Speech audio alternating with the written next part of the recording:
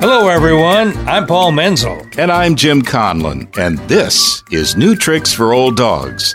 Our podcast features the many ways us older folks howl at the moon, odd news items you don't normally hear about, and conversations with other old dogs who are growing bolder, not older. So if you got 25 minutes or so, grab a cup of coffee, pull up a chair, and join us. In this episode, the old dogs ramble about bringing us all closer together after the presidential election. We celebrate a lady who participated in her first election in her 70s. In our Who Knew department, we take a peek at dirty words in paleontology. We report on a new book that offers seniors validation about what they want. We mark the passing of movie legend Sean Connery. We read another letter from one of our faithful fans, and we question some of the signatures in an open letter about herd immunity. In the Old Dogs Conversation, we catch up with Eileen Morris, actress, director, and an icon and trailblazer in the American Black Theater. Stay with us. Well, Paul, I can imagine what's on your mind today. Okay, and why don't you just tell me? Well, I think what we've just been through lately. I'll tell you. Yeah. What I've been thinking about, like a lot of people, and I'm sure you too, is we just come through a very contentious election. Yes, we have. And now we got to figure out some way of healing those chasms that have kind of opened up in the election process. Yeah, well, what sort of hope do you have? It's going to take a lot of work. You know, I think a lot of people are invested in their position regarding how the election turned out. So, I don't know. What do you think? Yeah, I agree. I think that invested is a good word, that all of us have concerns that matter to us. I think, Paul, that what's behind all of that I observe is the element of fear. And what I mean by that is that people have a position that they are afraid they're going to lose if, let's say, the other person wins. And that is a fear. And it seems that fear is a very powerful emotion, and it drives many of us to become even more positional, because whether it's rational or not, we fear losing it. Yeah. You know what I mean? Yeah, but I think we're going to have to work to return to those days when you could disagree with somebody about their opinions, but still go out and have dinner together. Yeah. In other words, we have to find common ground, and it's going to take a long time, I think. How about you? Well, I do think it's going to take a long time, but I think that a lot of people are committed to it. I think that the general nature of humanity is that we want to get along. We're a society. And I think that is going to help us overcome some of these obstacles, because we do want to get together. And we do want to share our concerns, but also to have company in terms of sharing, and not just people who parrot what we think. Well, and you don't have to go that far. I think in most families, there's been a big political division. Yes, there has. And a lot of contention and acrimony. I agree. And actually a lot of disowning among families, a lot of unfriending on Facebook.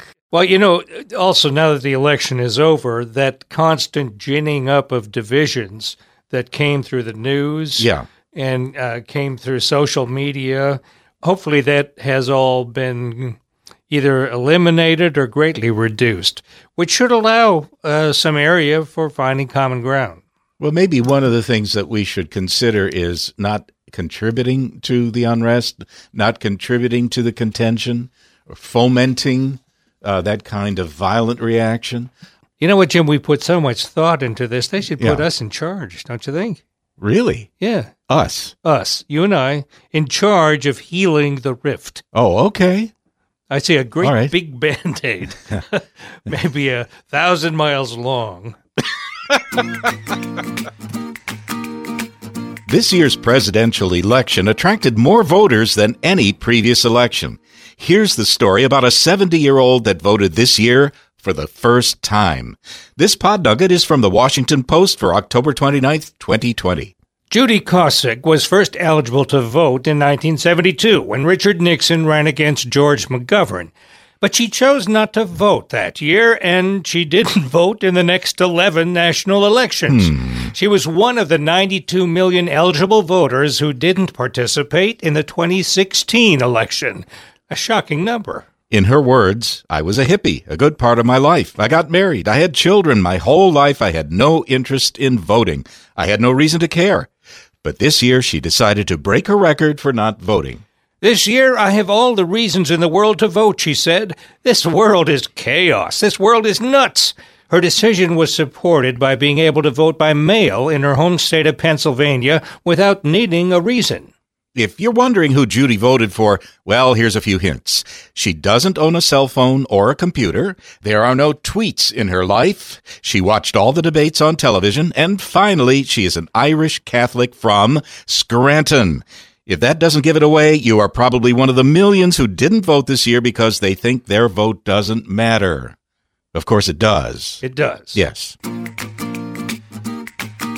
They were just trying to have an online paleontology conference, but innocent words were being censored. This item is from the New York Times for October 18th, 2020. Well, the trouble started when an expert on the Tyrannosaurus Rex typed Hell Creek Formation, which is where remains of the giant dinosaur have been found. Instead of hell, 4 asterisks appeared in the chat column. The problem was that the software plugins have controls that replace questionable words with asterisks. Colleagues gave examples of other words that had been censored by the software. They included knob, pubis, penetrate, and stream. And perhaps the most curious was bone, which we imagine occurs frequently in conversations about paleontology. The solution was to remove words from the filter that shouldn't have been there. It made the group wonder if lay people hear paleontologists talking in the field and think they're talking dirty. Well, it's more likely that lay people listening to paleontologists are fast asleep, don't you think? Well, you can't say lay, Paul. There's a new book out called What Retirees Want, a holistic view of life's third age that you might want to take a look at. This pod nugget is from the New York Times for October 19th, 2020. The co-authors are Ken Dykewald and Robert Morrison. They're both baby boomers and experienced researchers. They surveyed 100,000 other boomers exploring different facets of retirement. The book suggests 3 ages to life. The first 30 years focuses on biological development, making friends, forming an identity, and seeking a partner. The second age, from 30 to 60, focuses on building family and a productive career. Because of medical breakthroughs, there is a whole new third age from 60 to 90. The third age, which is the focus of the book, is about reinvention of oneself. It's about continuing to grow, meet new people, try new things, and maybe even discover a new purpose. Their research suggests that people approaching retirement don't think enough of how to fill this third stage. Rather than a static period when they move from the office to the recliner, the third stage can be filled with new interests and course corrections. If you've got some room on your bookshelf, clear a space for this book. It's stuffed full of information about our generation. It's a hopeful look at all the possibilities for our third age and a practical look at how health and finances can impact our options. Yeah, we're going through that, aren't we? Well, yeah, that's what our podcast is all about. The death of Sean Connery at 90, the first film James Bond, left us shaken, not stirred. Mm-hmm. This pod nugget is from the Washington Post for October 31st, 2020. Sean Connery was the original, and many would say the best, James Bond. The first film in the Bond series was Dr. No, which premiered in 1962. No one can forget his self-introduction in a light Scottish brogue. "My name is Bond, James Bond." He appeared in 6 more Bond films, ending with Never Say Never Again in 1983. He didn't really match the physical description of Bond in the novels by Ian Fleming. Connery was Scottish, not English, with a working-class edge. He stood 6'2", with the looks of a bodybuilder and a hint of menace, but he was handsome, confident, and worldly. Everyone knew how he liked his vodka martinis. Shaken, not stirred. While he acknowledged his debt to the Bond role, Connery carefully avoided being typecast. His film career included more than 60 films as a leading man spanning 5 decades. At the time of his death in the Bahamas, Connery had come a long way from his working-class background in Edinburgh, where he had once trained to be a coffin polisher. Over the years, he had acquired wealth, fame, and the respect of everyone in the film industry. Director Terence Young once said, "There are only 2 great stars in my recollection who have not been changed by massive success. Sean Connery and Lassie, and both of them are Scottish." From time to time, we've gotten email from our listeners. It's real easy from our website, olddogspodcast.com. Click on the Contact Us option and give us a piece of your mind. Here's a comment from Eric T. "My wife and I every day share tidbits of news and information we glean from our day that amaze and confound us. It's our private chuckle at the world increasingly taken over by younger generations. This podcast now gives us a steady stream of things to laugh about and talk about. Thanks for the conversations." Well, Eric, we're glad that our podcast has given you and your wife something to talk about. I hate it when things are so quiet over breakfast that all you hear is the snap, crackle, and pop from your Rice Krispies. And thanks for the heads up on the younger generation taking over the world. We have barricaded our studios, and they will have to pry the microphones from our cold, dead hands. Darn tootin'.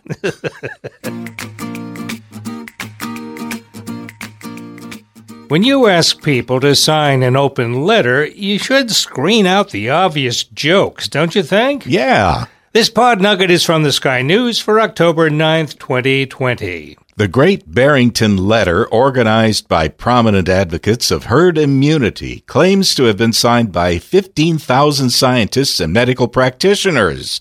Herd immunity is a questionable solution to COVID-19, although it does seem to have some support. But the real issue with this letter is a number of questionable signatures. These included Dr. I.P. Freely, Dr. Person Fake Name, and Dr. Johnny Bananas.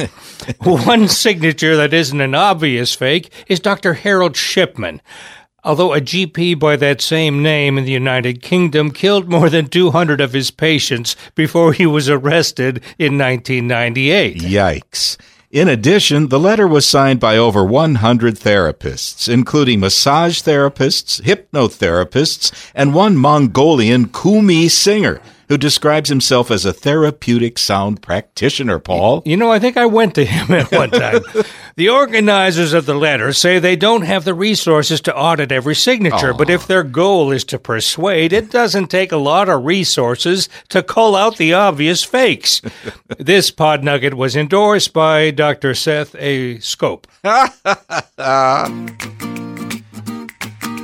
Eileen Morris is the artistic director of the Ensemble Theater of Houston, Texas, one of the largest African-American theaters in the world. She is credited with over 87 productions, including over 64 regional premieres and 8 world premieres. She has received numerous local, regional, and national awards for her directing and her community leadership.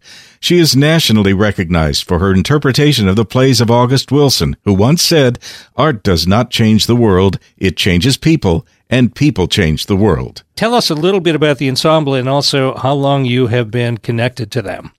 I moved here in 1981 from Chicago, Illinois, which was my hometown. So coming here gave me an opportunity to meet George Hawkins, who is the founder of the Ensemble Theater. He wanted to create the Ensemble Theater as a platform for African-American artists to be able to tell their stories. Eileen, what sort of effect do you think the Ensemble Theater has had on the city of Houston and on, let's say, the theater community in general? Well, I think, first of all, the Ensemble Theater is, we're 44 years old this year in our 44th season. And we are an important institution like so many other theater companies and other institutions that create legacy. But the Ensemble Theater has is really especially important because there's no other institution in the city of Houston that is doing the type of work that we're doing as far as reaching the audiences and hiring artists that are affecting the African-American experience, that deals with equity and diversity in the way that we do each and every day, because everything that we do, our mission is to enrich, entertain, and enlighten a diverse community. You know, George Hawkins founded the Ensemble Theater because there was not a platform where African-American artists could really work, or they could work, but then the type of work that they were doing was not necessarily always one that represented who we are as a people.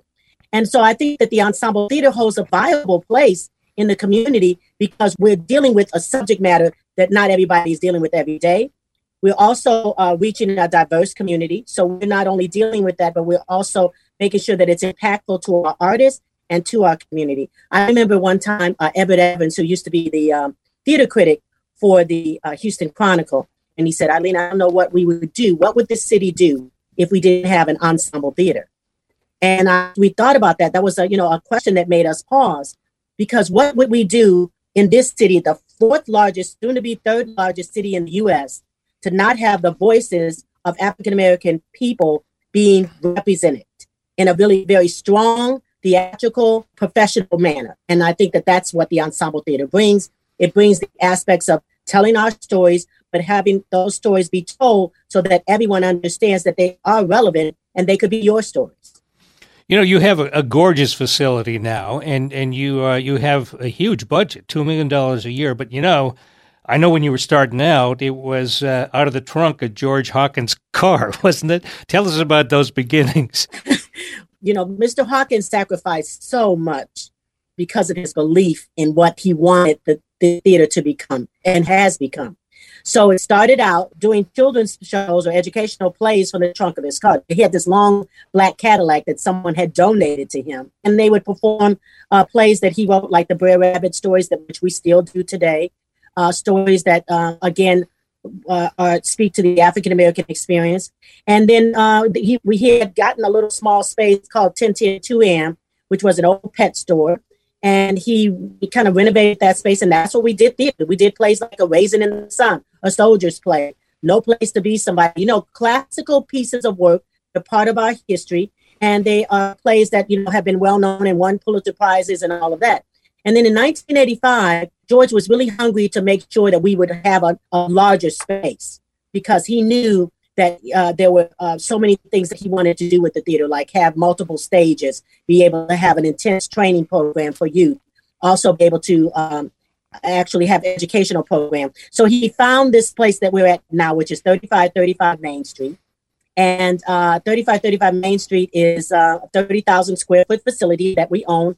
And you're right, in those days, the budget was, very small. I mean, it was, George and I didn't get paid to do the work that we did. I was his managing director at the time from like 82 until he died in 1990. And so, of course, the hardship of just struggling and, making people aware of who you are and what the work is that you're doing and how it's important that they support this type of thing, and to be able to know that George's dream has come true, that we continue to be impactful and make a difference in what we're doing. And that's all because of our community support and the support of the people and George's dream and stick-to-itiveness to make that happen. Eileen, you keep referring back to the purpose of the theater and the diverse audience that you have opened this theater to, and the subject matter that you deal with. Could you talk a little bit more about the subject matter and its relevance to everybody who comes to theater performances? In particular, what sort of subject matter do you think is most relevant today? Well, I think that the reason that I bring that up is because the mission is very much a part of who we are and what we believe in and what we base our art around, the mission of the theater, and to educate, entertain, and enlighten a diverse community. And the work that the ensemble theater does is, first of all, is plays that speak to the African-American experience. They normally are written by African-American artists, so it provides a platform for artists to be able to have their work shown. But we have done plays that have been written, by non-African-American artists, but they speak from the African-American perspective. And so what we're looking at is, how do those plays affect us as a community? How can we make sure that our community understands that there are stories that they can relate to and that they can see images on stage that look like them? That's hugely important. So here's one story. We did a play called Cinderella, which is one of the shows that we're going to be doing as an archival video on demand for the holiday season. And, we would see all the young ladies, the little girls come with their mothers, and they would dress with their tiaras on their heads, and they would dress in their beautiful little ball gowns because they were excited because they were coming to the theater. And there was a young lady that she came to see the play, and she was looking at her playbill, and she looked at the cover, and she saw Cinderella on the cover. And Cinderella was a wonderful, beautiful little chocolate woman. And she was on the cover, and she looked at her, and she looked up at her mommy, and she said, "Mommy, she looks like me." And that's the reason that we do the stories that we do. That's the reason we tell, that we are so animate about making sure that our voices are heard. Here's another perspective. Today with all the things that are going on with George Floyd being murdered and Black Lives Matter, and the fact that, in today's world, we are asking the world to take a look at us as human beings, to take a look at the fact that we too are Americans, the fact that we as African Americans have made a place in this world. But that place, what we want you to understand, it's that story can be anybody's story. We did a play called Fences, and I remember seeing that play. My ex-husband, Alex Morris, was doing that play in Germany. And, I was wondering, how are these people going to understand what's going on? Most of them don't even speak English. They don't really understand the story, but it was because the story was a universal story. We dealt with a father and a son, and it dealt with the father having problems with the wife. Those were universal stories. And so it didn't matter that they were brown-skinned people up there telling the stories. What mattered was that it was human connection, human dynamics. And I think that's the beauty of art, is that we are able to look at those stories from a different perspective. So when you talk about equity, diversity, and inclusion, when you talk about the entity of Black Lives Matter and making sure that people understand why it's important that the ensemble theater exists, because of the fact that who will tell our stories in the way that we will? Who will tell them from the perspective that we're telling them as African Americans, right? That's the way that we're looking at it. And that's why it's important. What do you prefer, acting or directing? Oh my gosh, I can't believe you asked me that. That is so hard. I love to act. When I was growing up and in college and in high school, all I ever wanted to do was just act. That's it. I didn't want to do anything else. But, the world changes and you find other experiences. As artists, we have to know a little bit of everything. And so directing now has become, I've directed at the Ensemble Theater for many, many years and many shows. And so I enjoy pulling people together. I enjoy, all of these creative minds coming together and, kind of finding a commonality to make sure that we're going to pull out of that particular piece of art, those words, that language, what that playwright was saying, and bringing together those people. I love that part. Yeah. So here's a difficult question, Eileen, because it asks you to look forward and backward at the same time. What do you think your greatest legacy is going to be when it's all done? I would think that my connection with the community and the commitment that the ensemble has to our community is a huge part of really what I believe in. And that goes back from when I was a little girl and my parents used to have us volunteer in our community to make sure that we understood what it meant to give back and to have your voice heard in that way. Yeah. Have you given any thoughts at all to what your next act is going to be, your third act after being artistic? Whenever I retire, right? Whenever that happens. Right. Are you going to die with grease paint on, or what's your plan? In the perfect world, I guess, the plan would be to be able to always still direct shows and act in shows if I could, to consult. And, I've always wanted to have a casting agency because I think I'm good at casting. I love putting people together and finding the right mix of people and matches of people for a project. So I've often thought about that type of thing in my world. So I think directing, still acting, so it's still going to be this gumbo mix. I always say everything is like a pot of gumbo, right? Because we're from the South, we live in Houston, we love gumbo. It's putting all those things together and mixing them up and then, presenting it. So I'll do my little gumbo thing and I'll do some acting and some directing and some consulting. Like what you've been hearing? How about sharing the joy with your friends? We can always use more listeners. There are more episodes on the way, so stay tuned and keep howling at the moon.